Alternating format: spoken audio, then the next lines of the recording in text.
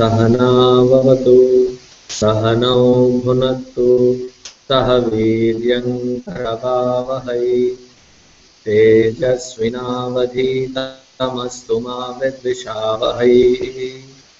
ॐ शान्ति शान्ति शान्तिः।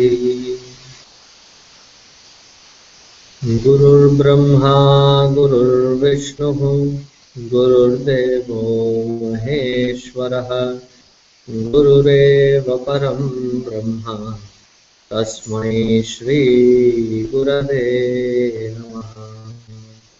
तस्मै श्री गुरवे नमः।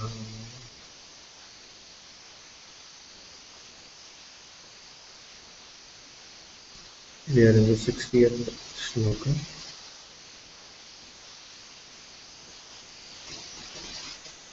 Try to repeat if you can.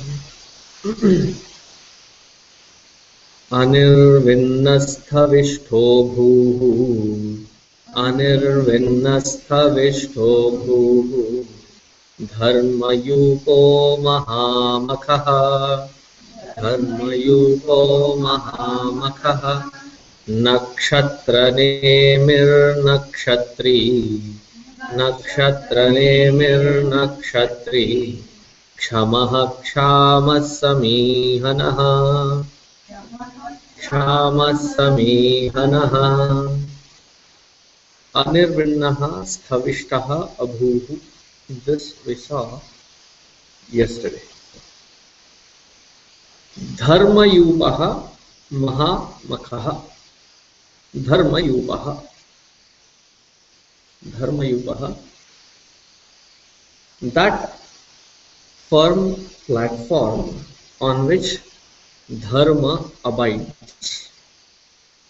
Dharma yupaha. The word dharma is the most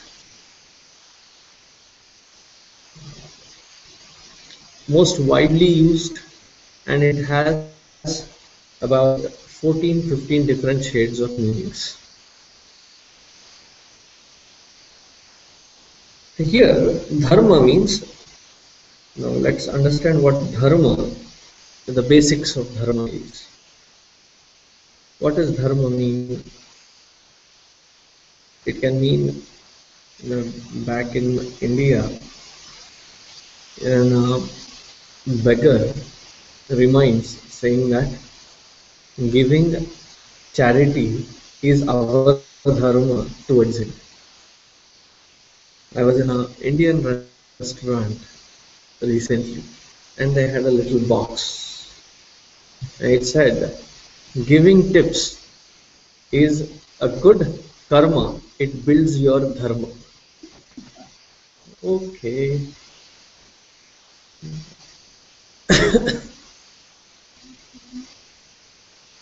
The first time I saw it, I was really amused.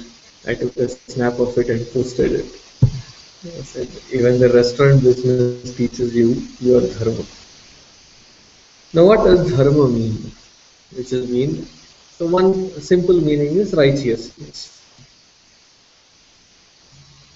Righteousness of the individual to perform righteous deeds.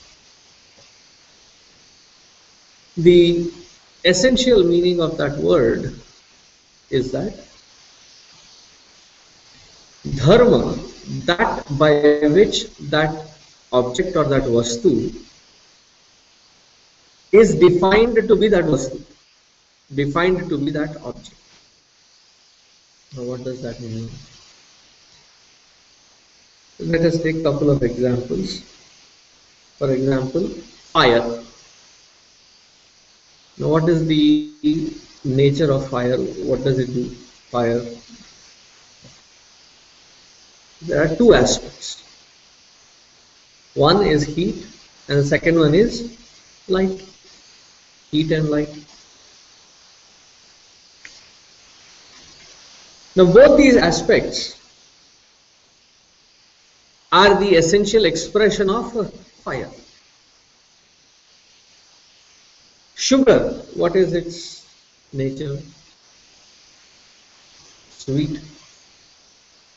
I don't know, I have never tasted a sweetener. Have you ever tasted a sweetener? How does it taste? Does it taste sweet?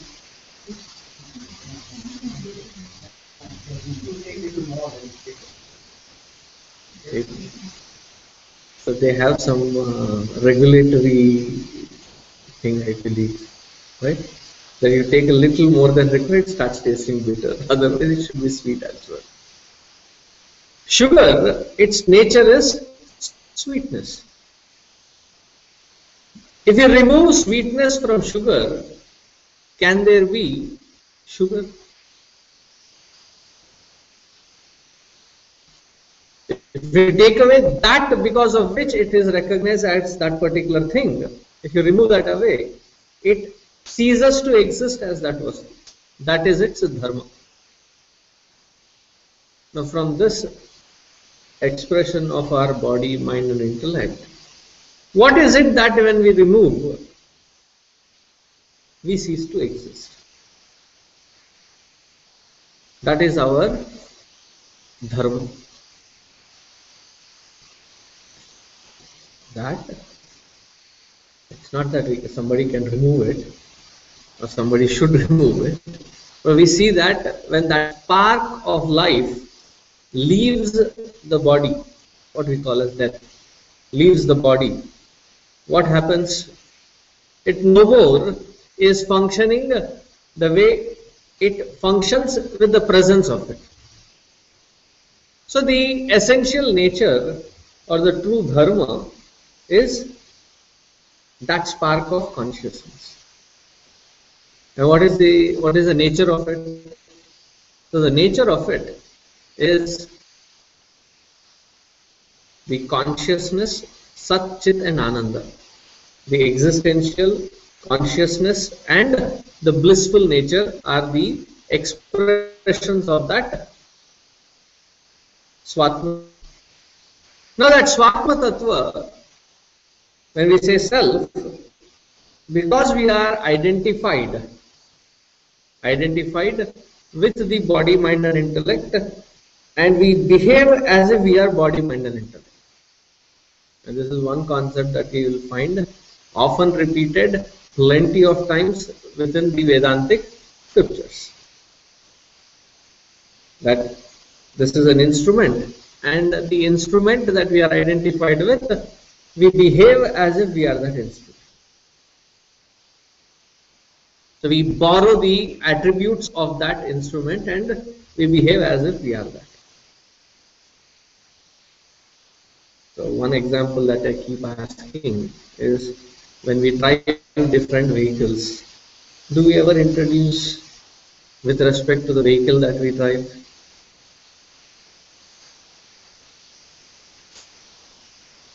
Whatever vehicle that you drive, so I think now I have shifted from Nissan to what is Hyundai. It takes a while to remember this name now. Hyundai has a very funny name. Tucson. So it is Hyundai Tucson. Then somebody said, I am Hyundai Tucson 2013. No, I don't introduce myself with respect to the vehicle, because I know that I am somebody who is using it and I am somebody distinctly other than the vehicle that I am using. Similarly, when we talk with respect to this body, mind and intellect, the identification is so strong that we behave as if we are the body, we behave as if we are the mind, we behave as if we are the intellect. Therefore, to grow out of that identification, there is this set of morals, ethics, and values stated, which define the righteousness of the individual as to how they interact with the world around. This righteousness helps to grow and become sattvic, purer, so that the identification with the self, which is the consciousness, bliss and happiness, is firmly abided in. So dharma yupaha, that platform on which dharma, which means righteousness here, can flourish, which is the self or the consciousness. Dharma yupaha. Mahamakaha. Mahamakaha. For anything, before we understand this word Mahamakaha, when we are aiming for achieving something very high and subtle in life, the amount of discipline and sacrifice required by that individual to achieve that should also be intensely high. As Guruji put said, you want to climb Everest and you are ever at rest, you can never achieve it. Now, in order to climb that, you have to have a lot of rigorous practice. Have you, I don't know how many of you have ever gone on rock climbing? Once I had gone with these Yuva Kendra people. The first time I climbed, I thought it was a piece of cake. I probably did it faster than anybody else.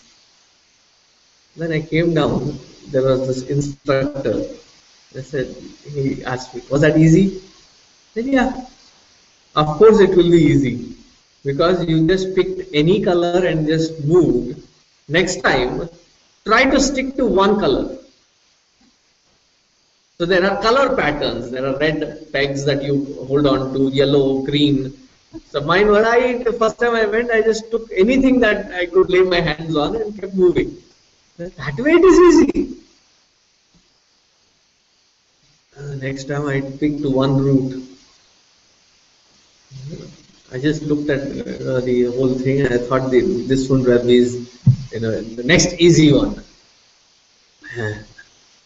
That is when you can feel the burn in your thighs, in your arms, in your shoulders. By the time I reached there, now I know what they mean. Rock climbing is difficult. So it's not just that you just jump in and start climbing. There is a method. You have to follow that method. You have to follow that rigors. This is just simple indoor, mechanism. You really go outdoor and start practicing for mountaineering. And there is no red peg sitting there. There is no peg at all. You have to climb up and then create your own peg and then move forward. You have to know where exactly to strike that peg in and make sure that it doesn't rip off. You should be able to use those different gadgets, that which can clamp in. And you have to carry all that weight on yourself. So definitely you will not have long time rest. If you are resting, you cannot. You have to sacrifice your sleep. And you have to practice for it.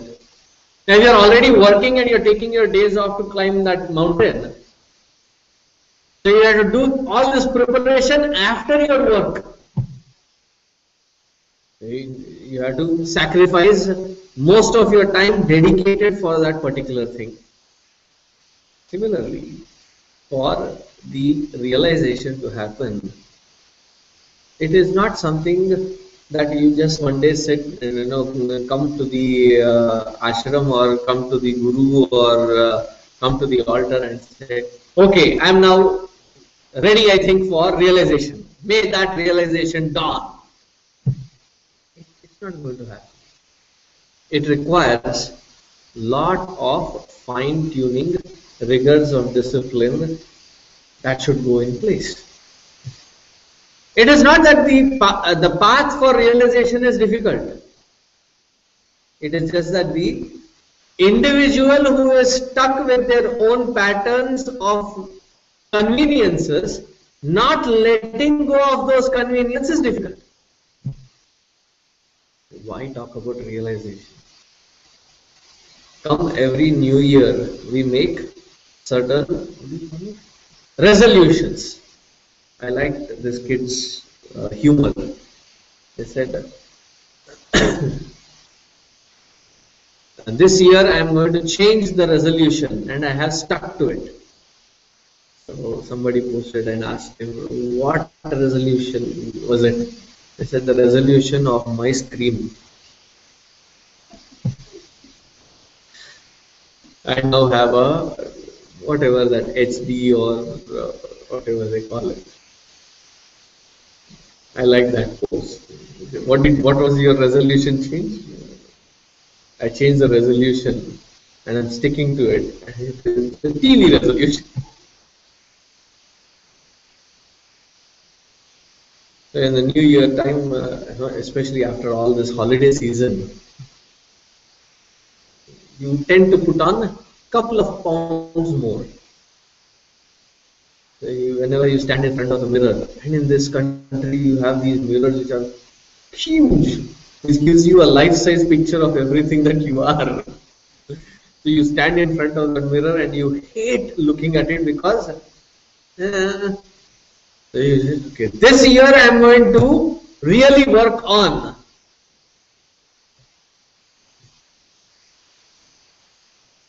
Once there was this lady that came to Gurudev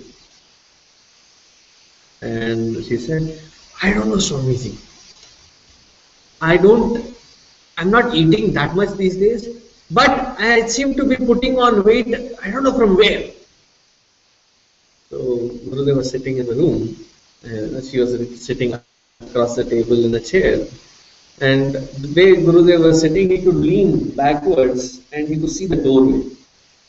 And across the doorway, all as youth, we were outside doing our work. Volunteers, we were all there. So he bent down and he clapped. Come here, let me show you a miracle. So we all ran in. Gurudev never talked about miracles and mysterious and things like that. And suddenly when he called for, we thought he was going to show some miracle. So we ran in and he says, she says she doesn't eat, but she's putting on weight. So here, meet. An effect without a cause.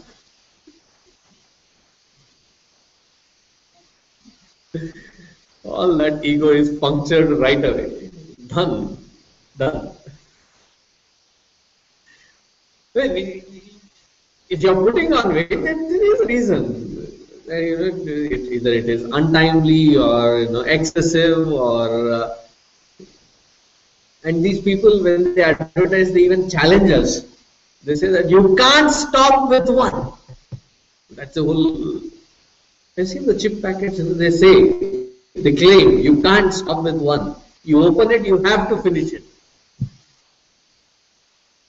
That's one thing that they have mastered. Mastered to hit the taste buds. That you cannot resist it. You have to. So why talk about even that? Just to reduce the weight and come back to a normal condition, the discipline that is required, we are not ready to invest that kind of discipline, invest that kind of rigors. Mahamakaha, that which demands greater sacrifice. How do you reach to that Lord? When you are ready to sacrifice. Now here, when we are talking about sacrifice, do not immediately jump onto the conclusion that we are talking about some kind of uh, the animal sacrifice or something else. I have been asked of that with regards to this particular one. Mahamakaha. What does the sacrifice mean? The sacrifice that we are talking is the sacrifice of our conveniences, sacrifice of our various um, habits, the things that we are stuck into, the comfort zones that we are into, and the highest and the biggest sacrifice, the ability to sacrifice the ego, the individuality.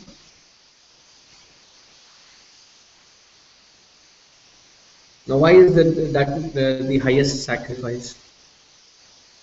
Because the way I would want to define for this new world, the word ego, so whenever I travel into the universities and other places, it seems to click well, the definition or the way ego functions.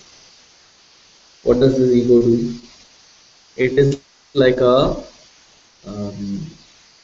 virus on your computer system.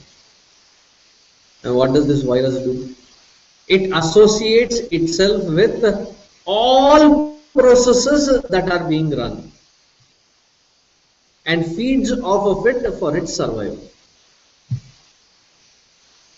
So whether you do good things, bad things, indifferent things, sattvic things, rajasic things, tamasic things, various things that it associates, and the most amazing and intriguing part of it, part of the functioning of ego is all those processes that are invoked to work on this ego, to remove this ego, it has a knack to associate with these processes as well, feed off of them and feel good.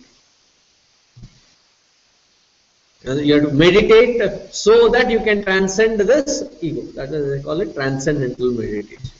You have to transcend all these limitations established by the ego on oneself. What does the ego do? It again matches itself, merges itself with the process of meditation and then feels good. Feels good that, I have done today 40 minutes of meditation. I have broken my own record. I did 45 minutes. Who is claiming it? The ego is claiming it. That individuality has to be surrendered, annihilated, transcended. That is the highest sacrifice. That when sacrificed, what you get, that nirvana or salvation. So that salvation which expects, which anticipates highest sacrifice. Maha Makaha. Nakshatra Nemihi. Nakshatra Nemihi. He is the pole star. Or what do you call it? Pole star? North star. The North Star, the Pole Star, Dhruva Nakshatra. There are various names for this star. Like when people are traveling in the ancient times, they did not have smartphones, smartwatches to show them the directions. In today's world, you jump into the car and you have the navigation system. So you just punch in the address. And I have found it easier, when people say, I'll dictate the address for you. I said, no, text me the address. So that I can copy it on the text, paste it into the navigation. It makes it easier rather than punching it. And then put it on, and step by step it will take you right in front of the house. It's very difficult to lose the path. So in earlier days, when they would go on expedition, they would go on to the newer lands, they would go into, say, the voyages, they would go on to the oceans, not knowing where they are. Recently, very sadly, even now, a month ago, the Malaysian Airlines, my heart really goes out for those families. They don't even know where that flight is. So I was getting little. Why can't they find it? They should find that things, debris and other things that are. It should be there somewhere in the ocean. Then somebody sent me a link saying, Swamiji, this is what gives you the idea. So they gave the size of the airplane and they gave a blue rectangle just to give us the idea as to what is the reference that we are talking about. It's so vast that this whole plane, which is really big, would not be even a speck. So imagine yourself in a ship with handful of crew. You are exploring the oceans, and those days when there was the fear, especially in the West, when they thought that Earth was flat, and somewhere there back there it is going to tip off and fall, and once you go there is no return. That is the underworld. So there was a lot of imagination happening. What would give them the direction? It is these constellations and these various planetary objects at night would give them the direction. Sun, of course, is the biggest direction. Rises in the east, sets in the west. So you guide yourself accordingly. All the other constellations at night time, they have a rotatory motion. They keep moving. They're not constant in one place. But there is one particular star which is very constant. And if there are no clouds, you should be able to see it. And it is constantly pointing at one direction alone. Rest all planetary objects move. This stays alone. And that is the North Star. Now with respect to that North Star, you align yourself and find your directions. So as for a seeker seeking new lands, that North Star is the direction. Similarly, for a seeker, that inner compass